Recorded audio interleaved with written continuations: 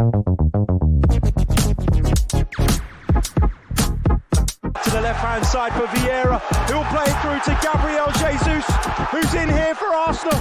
Gabriel Jesus to finish it off. Oh, what a way to do it!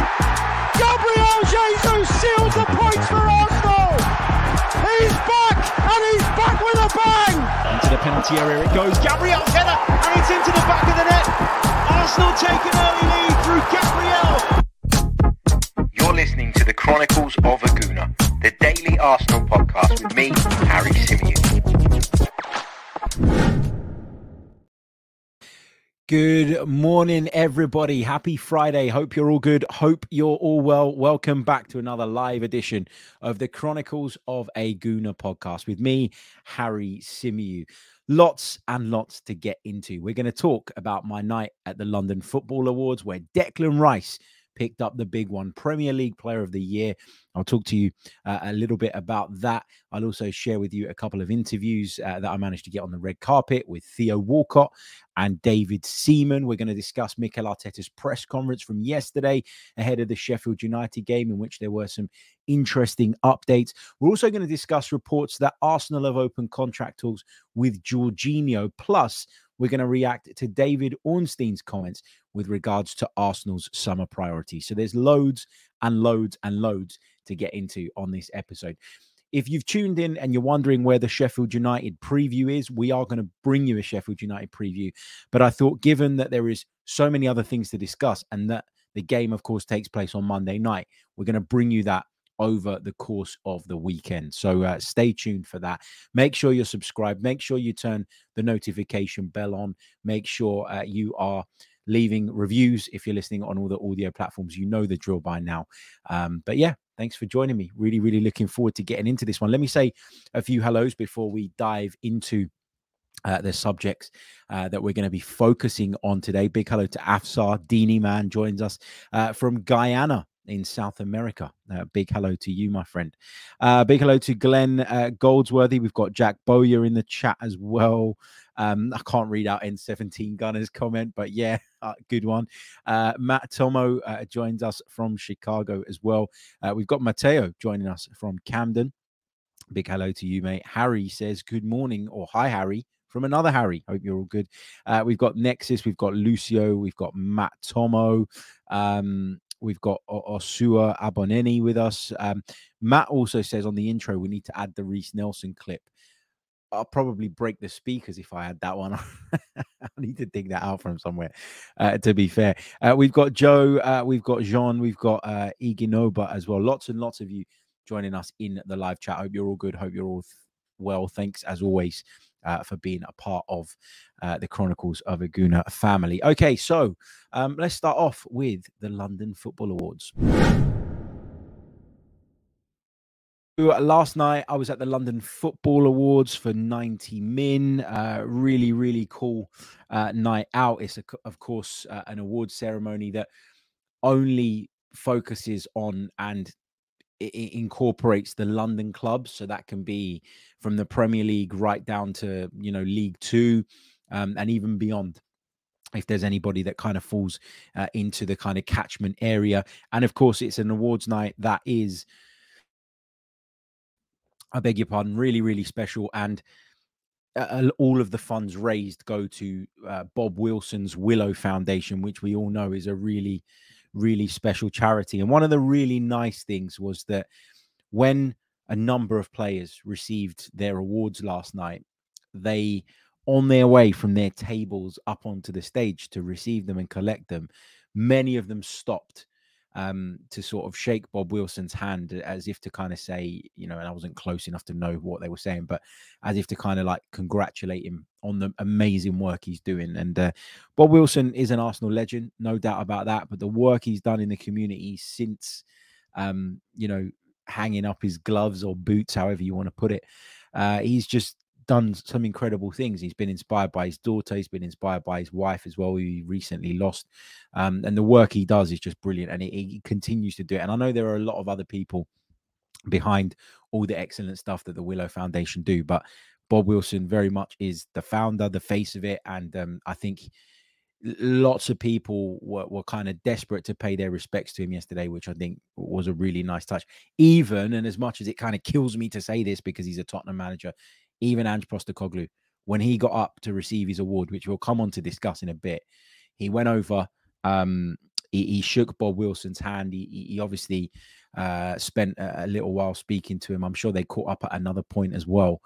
And it was kind of nice for a minute to see that kind of tribalism and rivalry just go out the window, or just be brushed aside and put to one side to focus on things that are obviously more important. Helping people with disabilities and various other things is way more important than me or you getting upset and angry about a North London derby, regardless of how it feels at that time in the heat of the moment. So that was nice to see as well. Declan Rice, as I mentioned, won Premier League Player of the Year and really did deserve it. There's no doubt about that in my mind. Jared Bowen was in there as well. And, he's someone that I'm sure came pretty close. But Declan Rice, he was great at West Ham. They went on to win the European trophy last season, albeit not the European trophy. And he then moved to Arsenal in a big money deal, and he's hit the ground running instantly. There's been no settling in period. There's been no adjustment period. It's been from the very first minute he come in, pure brilliance. And he fully deserved it. And I'll tell you something about Declan Rice, right? People always talk about what a great footballer he is. And of course he is. But Declan Rice, the person, is incredible as well. When I was leaving the awards, Declan Rice was also leaving the awards. And he was waiting by the door because it was chucking it down with rain. And this was at the Roundhouse in Camden, for those of you that know it. He was waiting by the door for the car, of course, to arrive, the car that was picking him up. And he had security around him, and he had, his entourage, if you like, standing around him. And there was a couple of people that came over and asked Declan Rice for photos. And even though his kind of security were like, no, we got to go, blah, blah, blah. Declan Rice was just so warm and friendly with everybody. And that really, really comes across. I've been lucky enough to meet Declan Rice on a few occasions, and that always comes across, even prior to him joining Arsenal. It came across at a West Ham game I covered last year.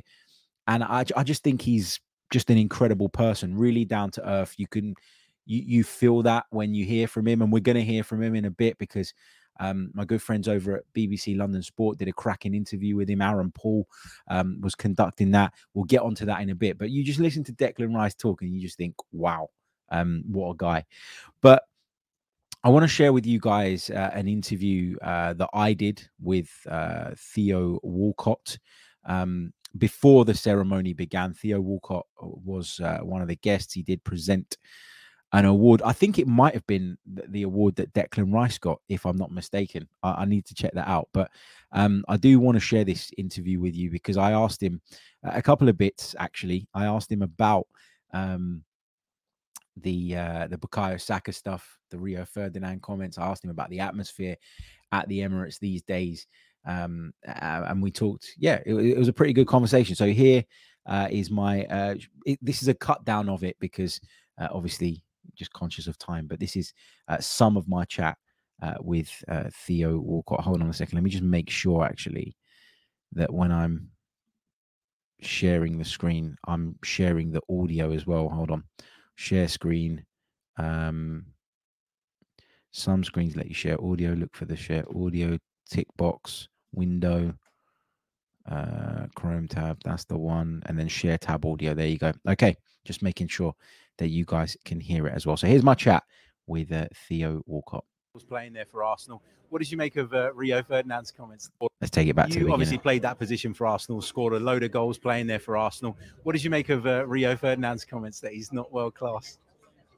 Yeah, I mean, look, there's obviously people entitled to opinion. I get it. For me, he is. I think there's numbers are showing that. It's consistency as well right now for wingers in the game, and he's playing in the Premier League, the best league in the world as well. So for me, if you're comparing, I don't know, the likes of Foden's, world class as well. You've got all these guys, but Saka for me, plus my son loves him. So yeah, Saka is world class in my opinion. Yeah. You played with Mikel during your time at the football club. when I watched him as a fan playing on the pitch for Arsenal, I never envisaged him becoming the coach that he is today. But for you guys that were working alongside him, could you see it coming? Oh yeah, really could. The passion he shows, I think it's easy to say. Like when you watch him now on the sideline, he's the team reflection of him. He's calm in some aspects. To be honest, he's learned from sort of past sort of things that's happened. He's been with Pep Guardiola as well, of course. But yeah, I always had visions that he was going to be. He's a leader on the field as well. He always used to call meetings. He'd always be there to talk to you on and off the field. So yeah, I'm not surprised he's doing really well. And of course, he's not done it straight away. He took his time. He's learned his trade, and it's working for him. And I'm really pleased. The atmosphere at the place is completely different now to what it was previously, right? You must feel that. Yeah, it's I've had the opportunity to go a few times. Took the kids there a few weeks back for the Liverpool game, and it was just exceptional. It really was, and that's what the Emirates is about. That's why I'm, obviously going into the Porto game. I'm not really that concerned, to be honest, because I think the whole Emirates environment, the fans, the support network is so important, so key right now, and as well, it's going to help with the Premier League. I think it's going to go all the way. I really do. But that Emirates support right now, and the people on the outside of that, are really helping this Arsenal team right now. There you go. That was my chat with Theo Walcott. You could see in his face, for those of you that are watching the show, when I asked the question about Mikel Arteta, because I've said it 1,000,001 times, and I don't think I'm alone in thinking this. When I watched Mikel Arteta playing for Arsenal, I'm not saying I didn't think he'd be a successful coach because of a lack of intelligence or a lack of an understanding for the game. I just didn't think he had that fire that we see now.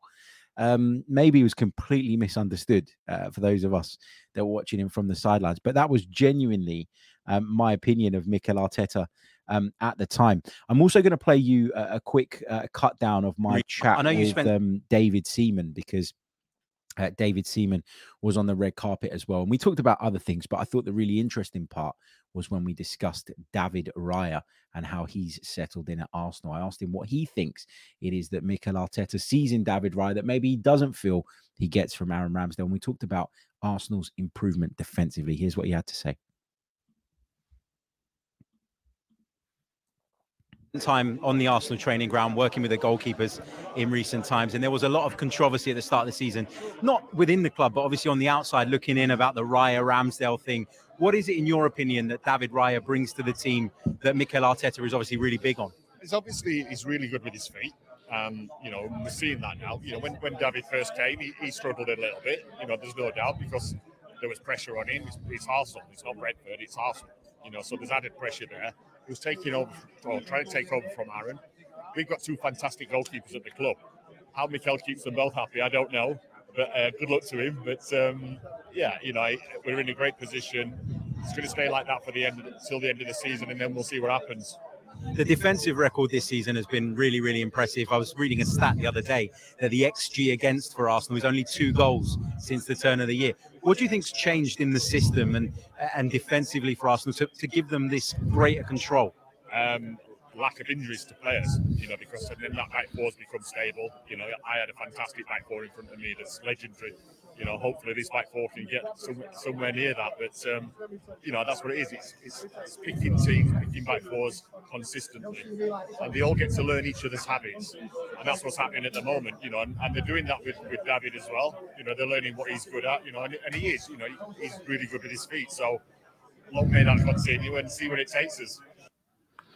There you go. That was former Arsenal goalkeeper, Arsenal legend, David Seaman, talking a little bit about David Raya there and the defensive improvement. Now, I'm not one to complain about things like the LFAs. I mean, last year it was really Arsenal dominated, and rightly so, because at the time of the award ceremony, we were clearly the best team in London. We were the best team in the country at that point, and by quite some distance. But I have to say, seeing Ange Postecoglou win Manager of the Year kind of irritated me a little bit, because my understanding of these awards is that they are for 2023, or from that they are encompassing of the period between the last one, which was in February 2023, and this one, which was in February 2024. Now, it's not that I think Ange hasn't done a good job at Tottenham. I think he has, and I don't like saying that, but that is the reality of it. I think he's done a very good job at Tottenham. I think he's turned the mood around at the football club, similar to the way that Mikel Arteta has done. And if anything, Ange Postecoglou's probably done it quicker. So I think he deserves his flowers, Mr. Postecoglou. But to give him the Manager of the Year award after just a few months in charge, I think is a bit wild. And somebody, in my opinion, on that has gone too early. David Moyes won a European trophy with West Ham United. Now, I know people will say it's the Europa Conference League and all the rest of it, but think about how that sounds in your mind. David Moyes wins a European trophy with a side and a club that traditionally don't win many trophies. Emma Hayes was also nominated, Chelsea women's manager. She has done an incredible job at Chelsea Football Club. That's why news of her going off to the US at the end of the season has been as big as it has. She is a trailblazer in women's football. She's an incredible manager, really, really fun and interesting to talk to. Clearly has some brilliant ideas about the game and all the rest of it. That is two people that I would have put ahead of Ange Postecoglou. Plus, I'd throw in Mikel Arteta because of how strong Arsenal have been generally over the last couple of years. And so I make it that there's three people that should have won that award ahead of Ange Postecoglou. And somehow he's got it. I don't know. Whatever. The Tottenham don't win much. So let them have it. But it just, it didn't sit right with me because I like these things to be done on merit. I know that sometimes these things can become popularity contests. And I think that's what we saw there. So that was my kind of brief update from the London Football Awards. We're going to take a really, really short pause. And when we come back, we're going to discuss some of what Mikel Arteta's had to say over the last 24 hours, particularly with regards to a few players who could be on their way back to the first team squad very, very soon. We'll do that right after this. Welcome back to the Chronicles of a Gooner. If I could just ask you, if you haven't done so already, please leave a like on the video, subscribe to the channel. If you're brand new, turn on your notifications, all the rest of it. It really, really does help. Mikel Arteta has been speaking ahead of the Sheffield United game. And I always say that Mikel Arteta's press conferences, they feel like a bit of a dud exercise because, especially pre-game, you never really get any idea of what's going on in terms of who's available and who's not. He always hides behind the, well, we've got one more training session kind of line. On this occasion, he can do that twice because, or he can even double down on that is probably the better way to put it, because there's a training session today and I'm sure there'll be some sort of training session on Saturday, if not Sunday as well. So there's a few training sessions now between Mikel Arteta delivering that press conference and then of course, that game up at Bramall Lane on Monday night. So I didn't expect him to give too much away. But the really, really positive thing that he said was that Thomas Partey is expected to be in the squad for the trip to Bramall Lane. Now, Arteta and Arsenal are not the kind of club, and he's not the kind of manager that would say that with chest if they weren't really, really confident that that was going to be the case. Of course, we thought Thomas Partey was coming back previously and he suffered a setback. So we've got to be mindful of that. And we've got to be aware of that. And we've got to know that when it comes to Thomas Partey's fitness, nothing is a given, nothing is guaranteed. But for him to say that means that they really probably do feel that Partey is ready to participate in some capacity. Will he start the game? I don't think so. Should he start the game? No, I think it's a case of having to build him back up like we're going to have to probably do with Gabby Jesus as well, who was in the squad against Newcastle, but didn't feature, of course. And we've read reports, and we spoke about them on the last episode, that Arsenal are really, really going to be cautious when it comes to Gabriel Jesus and want to manage him back to fitness in a really careful and responsible way. He also said that Zinchenko and Tomiyasu are not too far away. We finally got some clarity with regards to what the issue has been with Tomiyasu. He said that he picked up an injury in his last game for Japan in the Asian Cup. And when he returned, he wasn't fit to come straight back into the side, and that he'd suffered a little bit at the beginning of the recovery, but he's on the way now. So him and Zinchenko could be in contention for Monday, but if they're not, they're not. The main thing is that we get them back in the next few weeks. And I think we're on course to do that. He also kind of poured cold water on the idea of Jurrien Timber coming into the squad for the game against Sheffield United. He said that, look, yeah, he's back in training, he's with the squad, but he's only doing certain things, as we kind of discussed yesterday or the day before, whenever we last recorded. But he basically made the point that, he's not quite at that stage where we can put him in and say, yeah, confidently that he can play a part in a Premier League game. And I think that's right. Again, it's a long-term injury. It's one of those things that you have to really manage accordingly, isn't it? Okay, we're going to talk Jorginho because there's been a bit of an update with regards to his future. According to reports, and I think it was Mark Mans, Brian, who put this report out, so I hope I've got that right. I always want to credit the person whose work it is. But he said that Arsenal have begun contract talks with Jorginho over a new deal. And that at this stage, the proposal is another year plus another option for another year, which is kind of the type of thing that I think probably works for Jorginho quite well, in that, you know, he's got that incentive. If he performs, there's that option for the club to sign him up for another year.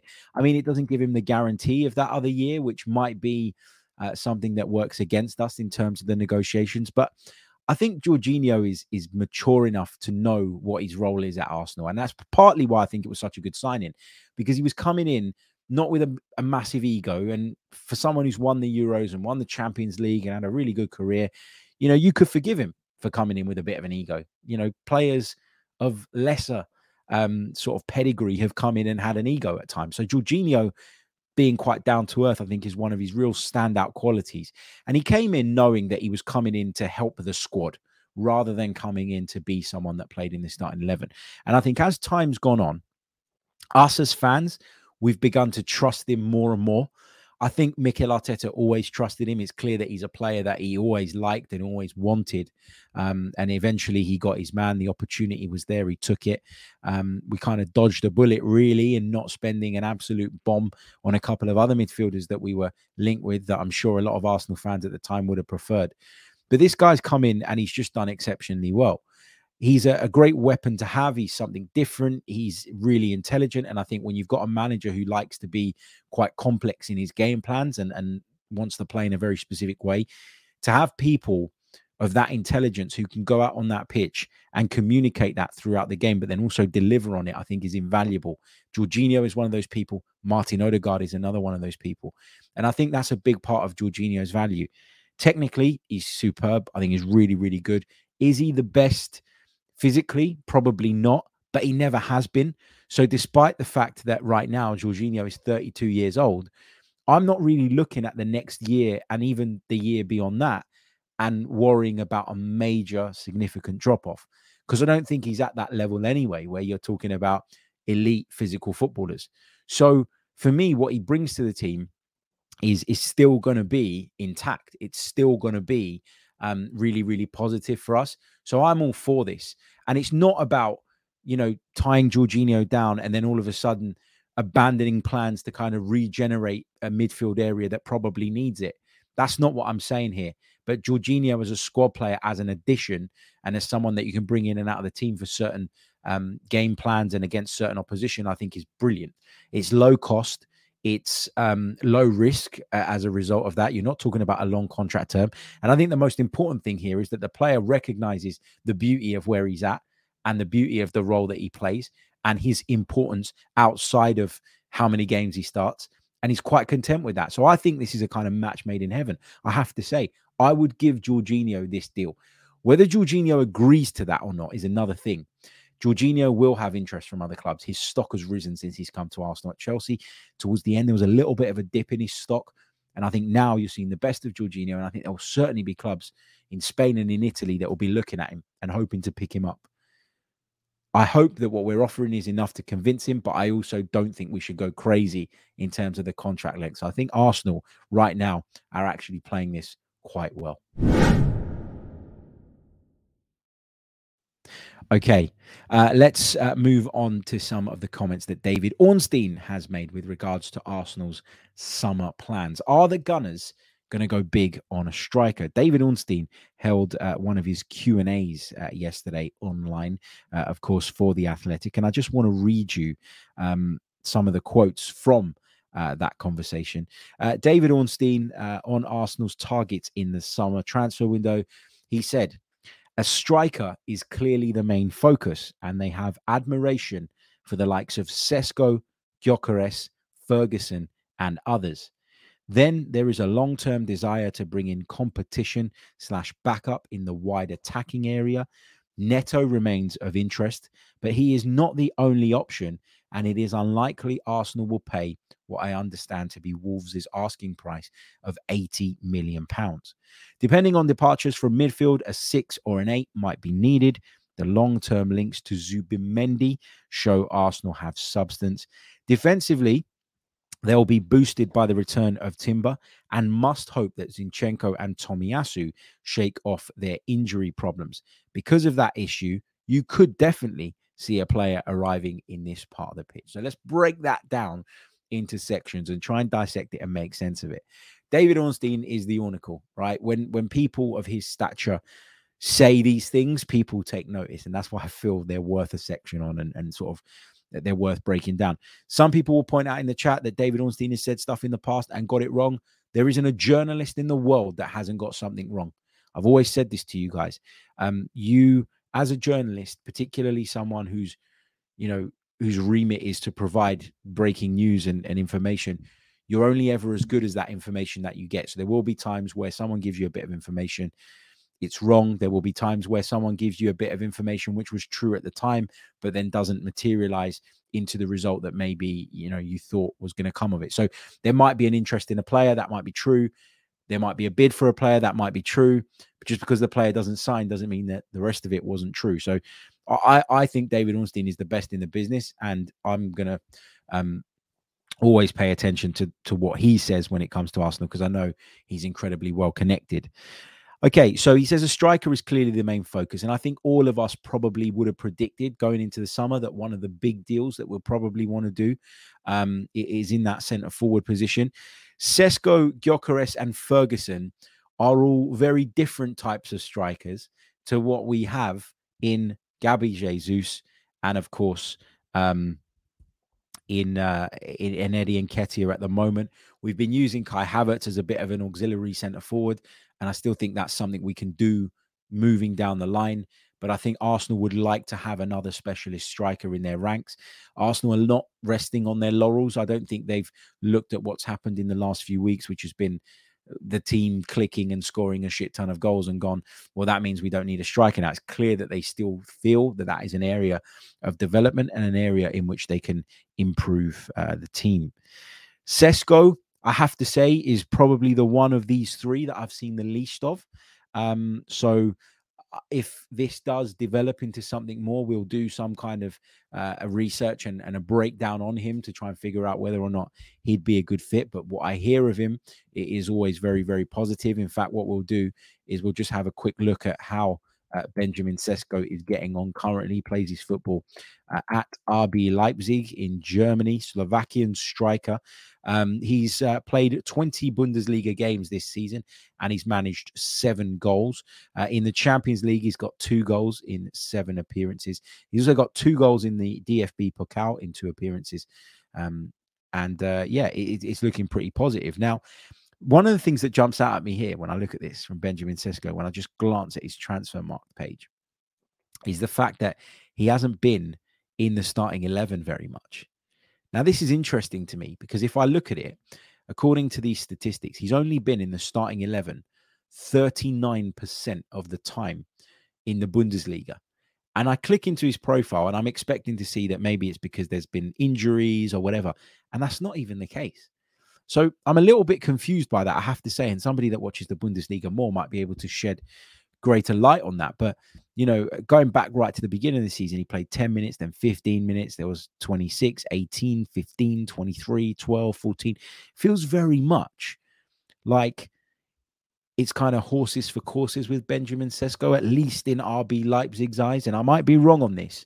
And there will be someone out there that follows German football far closer than me that could probably shed a bit of light as to why this is the case. But he's only started 39% of their Bundesliga games, and I can't see a particular injury that's kept him out unless there's been like a kind of underlying problem that they've been managing. I don't know. But that is what jumps out at me when I look at Benjamin Sesko. If I then click into Evan Ferguson's profile, obviously really highly rated, someone who plays on these shores, who we've seen a lot more of, I would argue. 6 goals in 24 appearances for Brighton and Hove Albion in the Premier League this year. Again, only in the starting 11, though, 50% of the time. Now, we know Roberto De Zerbi likes to rotate. So there's a bit of context there in my mind, at least. And then there maybe is a valid, genuine reason for Sesko not starting as many games as well. But if there is, I don't know it, which is why I can't sit here and say it. But on Ferguson, I think he's someone with immense potential, but I think people have slightly jumped the gun on him, given that he's still only 19 years old. I think we need to be really, really careful with him. He joined Brighton from Bohemians in Ireland back in January 2021, but last season was kind of when he really came to everybody's attention. I like Evan Ferguson. I think he's a good player. I think he's got a lot in his locker, and I think he can offer this team a lot. My only problem is the club from which we'd be signing him. Not because I have any particular issue with Brighton and Hove Albion or anything against them, but you know the way Brighton drive a hard bargain. You know that, yeah, they sell, but they sell well. And they sell, with huge profit margins. And if they were to sell Evan Ferguson, they're going to make an absolute fortune, okay? They brought him in for nothing, I think. Well, according to Transfer Market, it says question mark. So they don't know what the fee was. If there was a fee from Bohemians in Ireland, it would have been minimal. I'm sure of that. So whatever they sell him for, they're going to make a huge profit on him. I wonder if the profit and sustainability stuff that we've seen kind of grip the Premier League in recent times is actually going to restrict them in terms of how much they can demand. And if we're going to see a bit of a shift in the market now as a result of that, I'm certainly anticipating that, because nobody spent any real significant money in the January window as a result of this. And Arsenal, who have announced another loss, I'm sure will sell players in the summer and generate some funds, and will be helped and aided by the fact that they should qualify for the Champions League again next season. But how far would they, A, be willing to go? And then will Brighton, given the state of the market, be willing to come down low enough to kind of meet somewhere there? That's the really interesting thing. And you got to think about value as well. Like, if you could get Gyökeres for half the price or Sesko for half the price, then you have to weigh up how they compare to somebody like Evan Ferguson. And that's when it becomes a far more complex matter. If I take it on to Gyökeres, who, for me, out of these 3 players that we're talking about, and the reason I'm talking about these 3 players is not because they're the 3 that I want. It's not because they're the only 3 that are out there. It's because these are the 3 players that David Ornstein name-checked in this Q&A that he did. But Gyökeres, to me, is the one that jumps out at me. He did it in the Championship last season at Coventry City, and people said, but it's the Championship. How does that translate to the Premier League? And I've always been big on that. You remember when we were linked with Emi Buendia, those of you that have been with us on the podcast long enough will remember me saying, hold on a minute, Emi Buendia, great in the Championship, but would that translate into the Premier League? And I think it's fair to say and safe to say a few years down the line that he's done okay, and injuries have been a bit of a problem for him as well. So maybe it's unfair to judge his numbers too much. But a lot of you would agree that he hasn't been the player that people thought he was. And that's partly because he's been injured, of course, a lot, but partly because of the fact that he's just struggled to make that jump up and still be as impactful on games, which is fair enough. Gyökeres has gone over to Porto, I beg your pardon, and he plays, of course, for Sporting, for whom he has 17 goals and 7 assists in 21 Liga Portugal appearances this season. That's incredible. He's in the starting lineup every week. He's played 90% of their total minutes and has participated, I beg your pardon, I don't know why I'm mixing up my words, in 38% of their total goals. That is pretty damn impressive. Now, somebody pointed out in the chat, I think it was Chris Summers, there it is, that he believes that Sporting have an 88 million release clause on Gyökeres. I don't know if that's in pounds or euros. That might well be the case. I'm not saying that it's not for a second. But that doesn't mean that you can't do a deal at less. That means that that's the trigger point at which Sporting have no say in what happens. But you've seen many players sign for clubs for prices way below their release clause. The release clause is something that is put in as a bit of a defense mechanism and to protect you from clubs coming in and poaching your players for what you don't think is fair game and fair value. Chris does go on to say that he believes it's 100 million euros and therefore that translates into around about 88 million pounds. Fair enough. And again, I'm not saying that release clause doesn't exist. Personally, I don't know if it does. I'll take your word for it. But the point I'm making is that doesn't mean that that's what you're going to have to pay to get him. If you remember when we were linked with Alexander Isak a little while ago, prior to him joining Newcastle, of course, there was all this talk about his 90 million euro release clause, which amounted at the time to around about 72 million pounds. And Arsenal, from what I understand and from what I know, were put off by that. Didn't feel like that was fair value for Alexander Isak, because maybe at the time that we were looking, his goal record had just dropped off a little bit because he's a player that's consistently suffered with injuries as well. And they decided not to go for that. A few months later, Newcastle come in and do a deal at far less than that, which is proof that the release clause is there to protect you, but it doesn't mean that you can't deal at less. So I don't think that we would have to pay that much for Gyökeres if we wanted him, because knowing what I know sort of vaguely about Portuguese football and the sort of the finances and Sporting in particular, I'm not saying that, you'd get him dirt cheap, but I don't think you'd have to pay the 88 million pounds that you're talking about there. Equally, though, it's going to come down to the price, and you're going to have to weigh these players up against each other if this is Arsenal's shortlist and figure out which one represents the best value. Because, as I say, the market has changed. People were looking at this January window and saying it was really dull and it was really boring and it was really underwhelming. And as someone who works in football media, I felt that too. I really, really did. But what I would say is, if you think that that's going to change in the summer dramatically, you've got another thing coming. I think that it will be better than the January window, because summer windows tend to see more activity anyway. But is it going to be massively different? Like, are clubs that didn't spend in January just going to flick a switch and start spending, I don't know,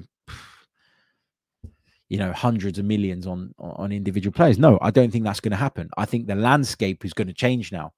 And I think we have to start adjusting our mindsets to kind of deal with that and accept that. Because I know what's going to happen. We're going to go into the summer, particularly if we don't win the Premier League or the Champions League. And everyone's going to go, we need this, we need that. And there's going to be a lack of movement probably for large periods, and people are going to lose their minds over it. But of those three, Sesko, Ferguson and Gyökeres is the one that I would say interests me the most. I'm not going to sit here and talk about Ivan Toney again. Been down that road before. Not going to talk about Victor Osimhen or any of those guys today, because we've done it before. Same with Dusan Vlahovic, who's been mentioned in the comments as well. But yeah, those are my thoughts on David Ornstein's comments. With regards to the striker, now I do want to talk a little bit about the Pedro Neto bit as well, because I think that's interesting, and the bit about the defense. I'm going to take a really short pause while I'm wrapping up on that stuff, though. If you could leave some questions in the live chat, I'll pick up a few of those as well before I say goodbye. Please do, though, pop a Q at the beginning of the question. It just helps it to stand out in the chat.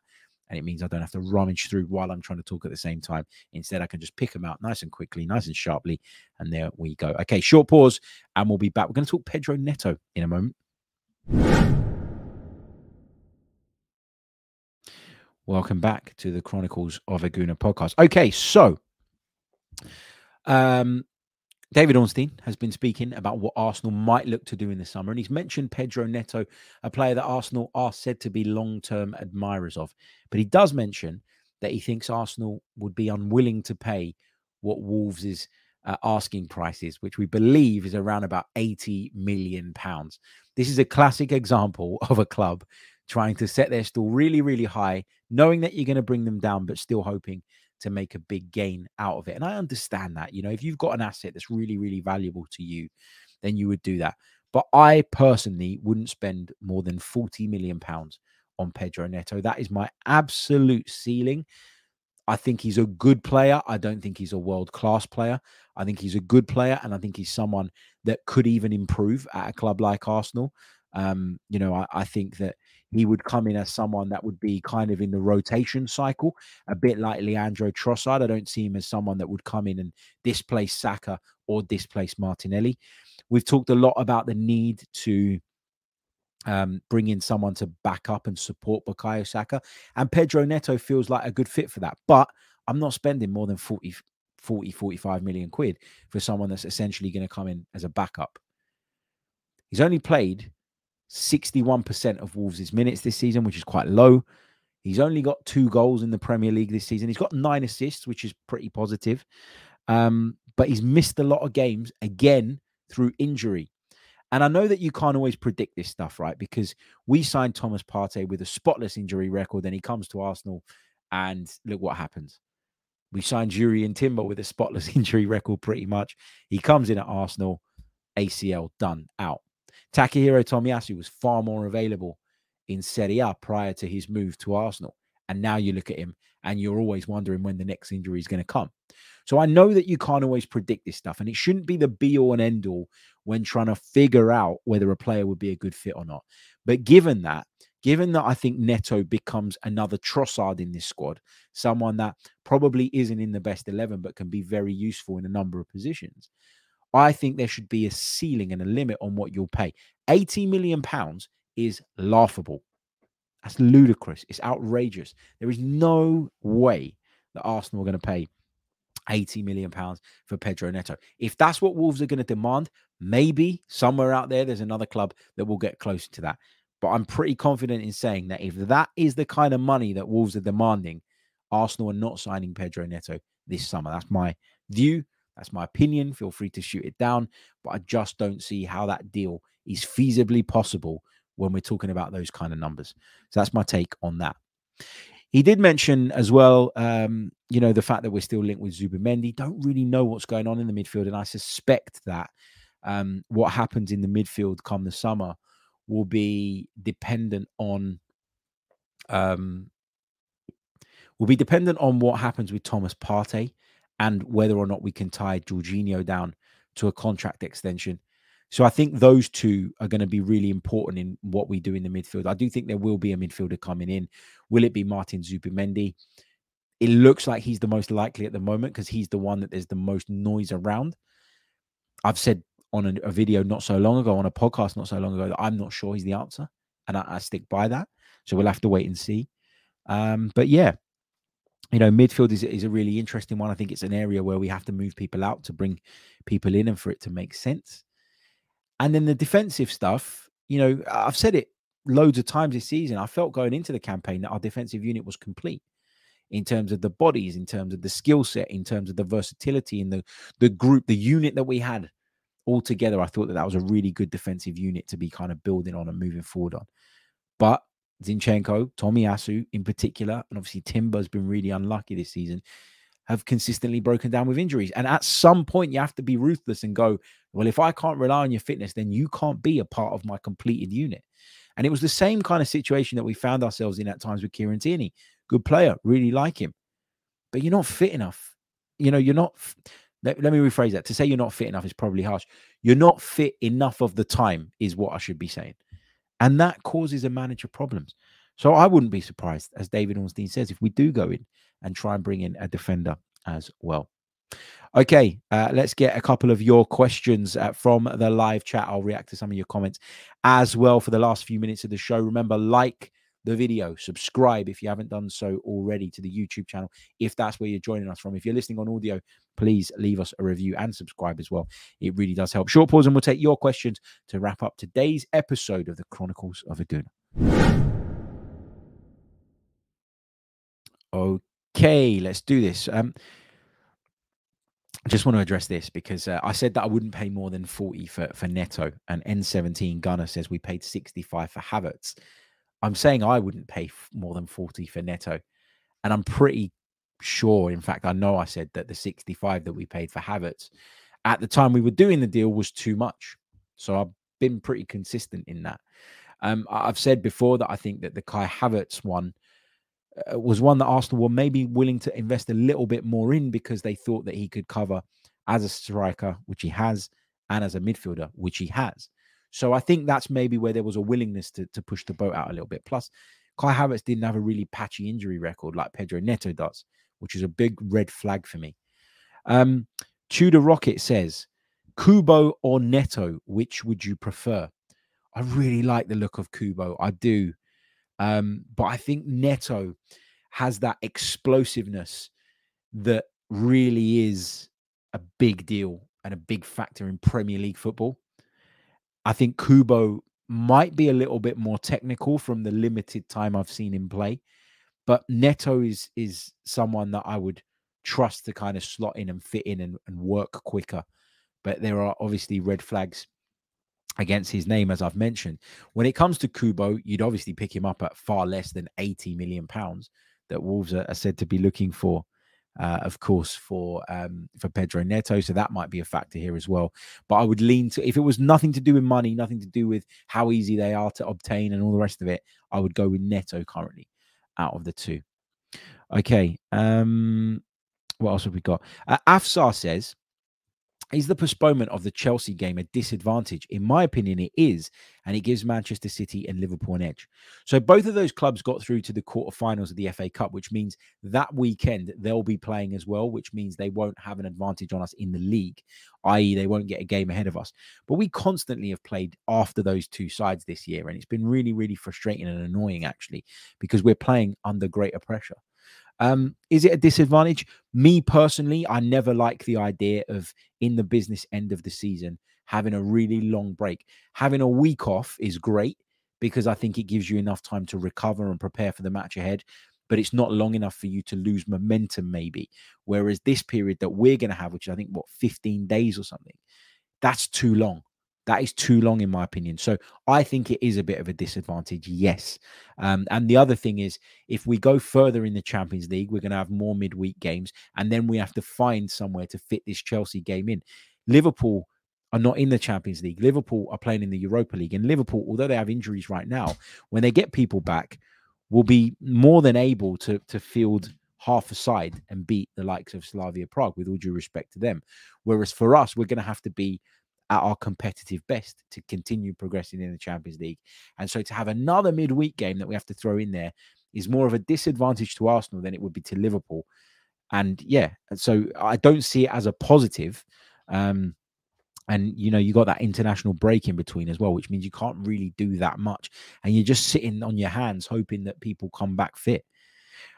Tudor Rocket also asks, which I think is a really good question, should we sell Lokonga or sell Partey and say buy to El Neni and then just buy a solid or expensive left eight? Look, Lokonga is someone that we're going to be able to raise funds for. Would I like to see him given a chance at Arsenal? Maybe over pre-season and we have a look at him.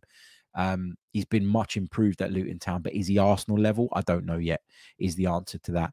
Thomas Partey, it's nothing to do with his capabilities as a footballer. It's purely down to whether you think his body's going to break down again and again and again. And if that's the case, then you have to move him on. El Neni will go. I'm certain of that. Arsenal gave El Neni the contract that they did to help him through the ACL injury. It was kind of a loyalty thing. I know from what I've been told that it was on a really reduced wage. And I know people kind of overlooked that when they were analysing it and were really critical of Arsenal while we handing out charity contracts. It was a really significant step down from what I understand, just to kind of keep him employed, give him somewhere to do his rehab, with the hope that that puts him in a position this summer where he can go on. And they're almost rewarding his loyalty to the club. Kevin Fitzsimon says 35 million plus Eddie for Ferguson. Yeah.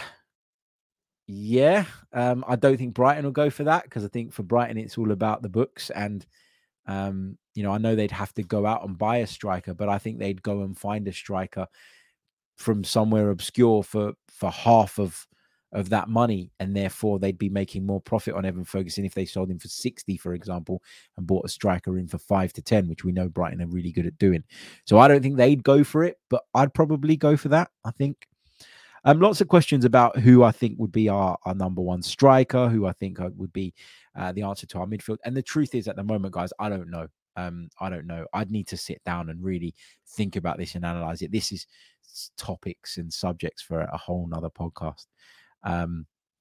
So yeah, we'll do that another day when I've got a bit more time and some evidence that I can present to you guys as well as to why I think those players would be the right players.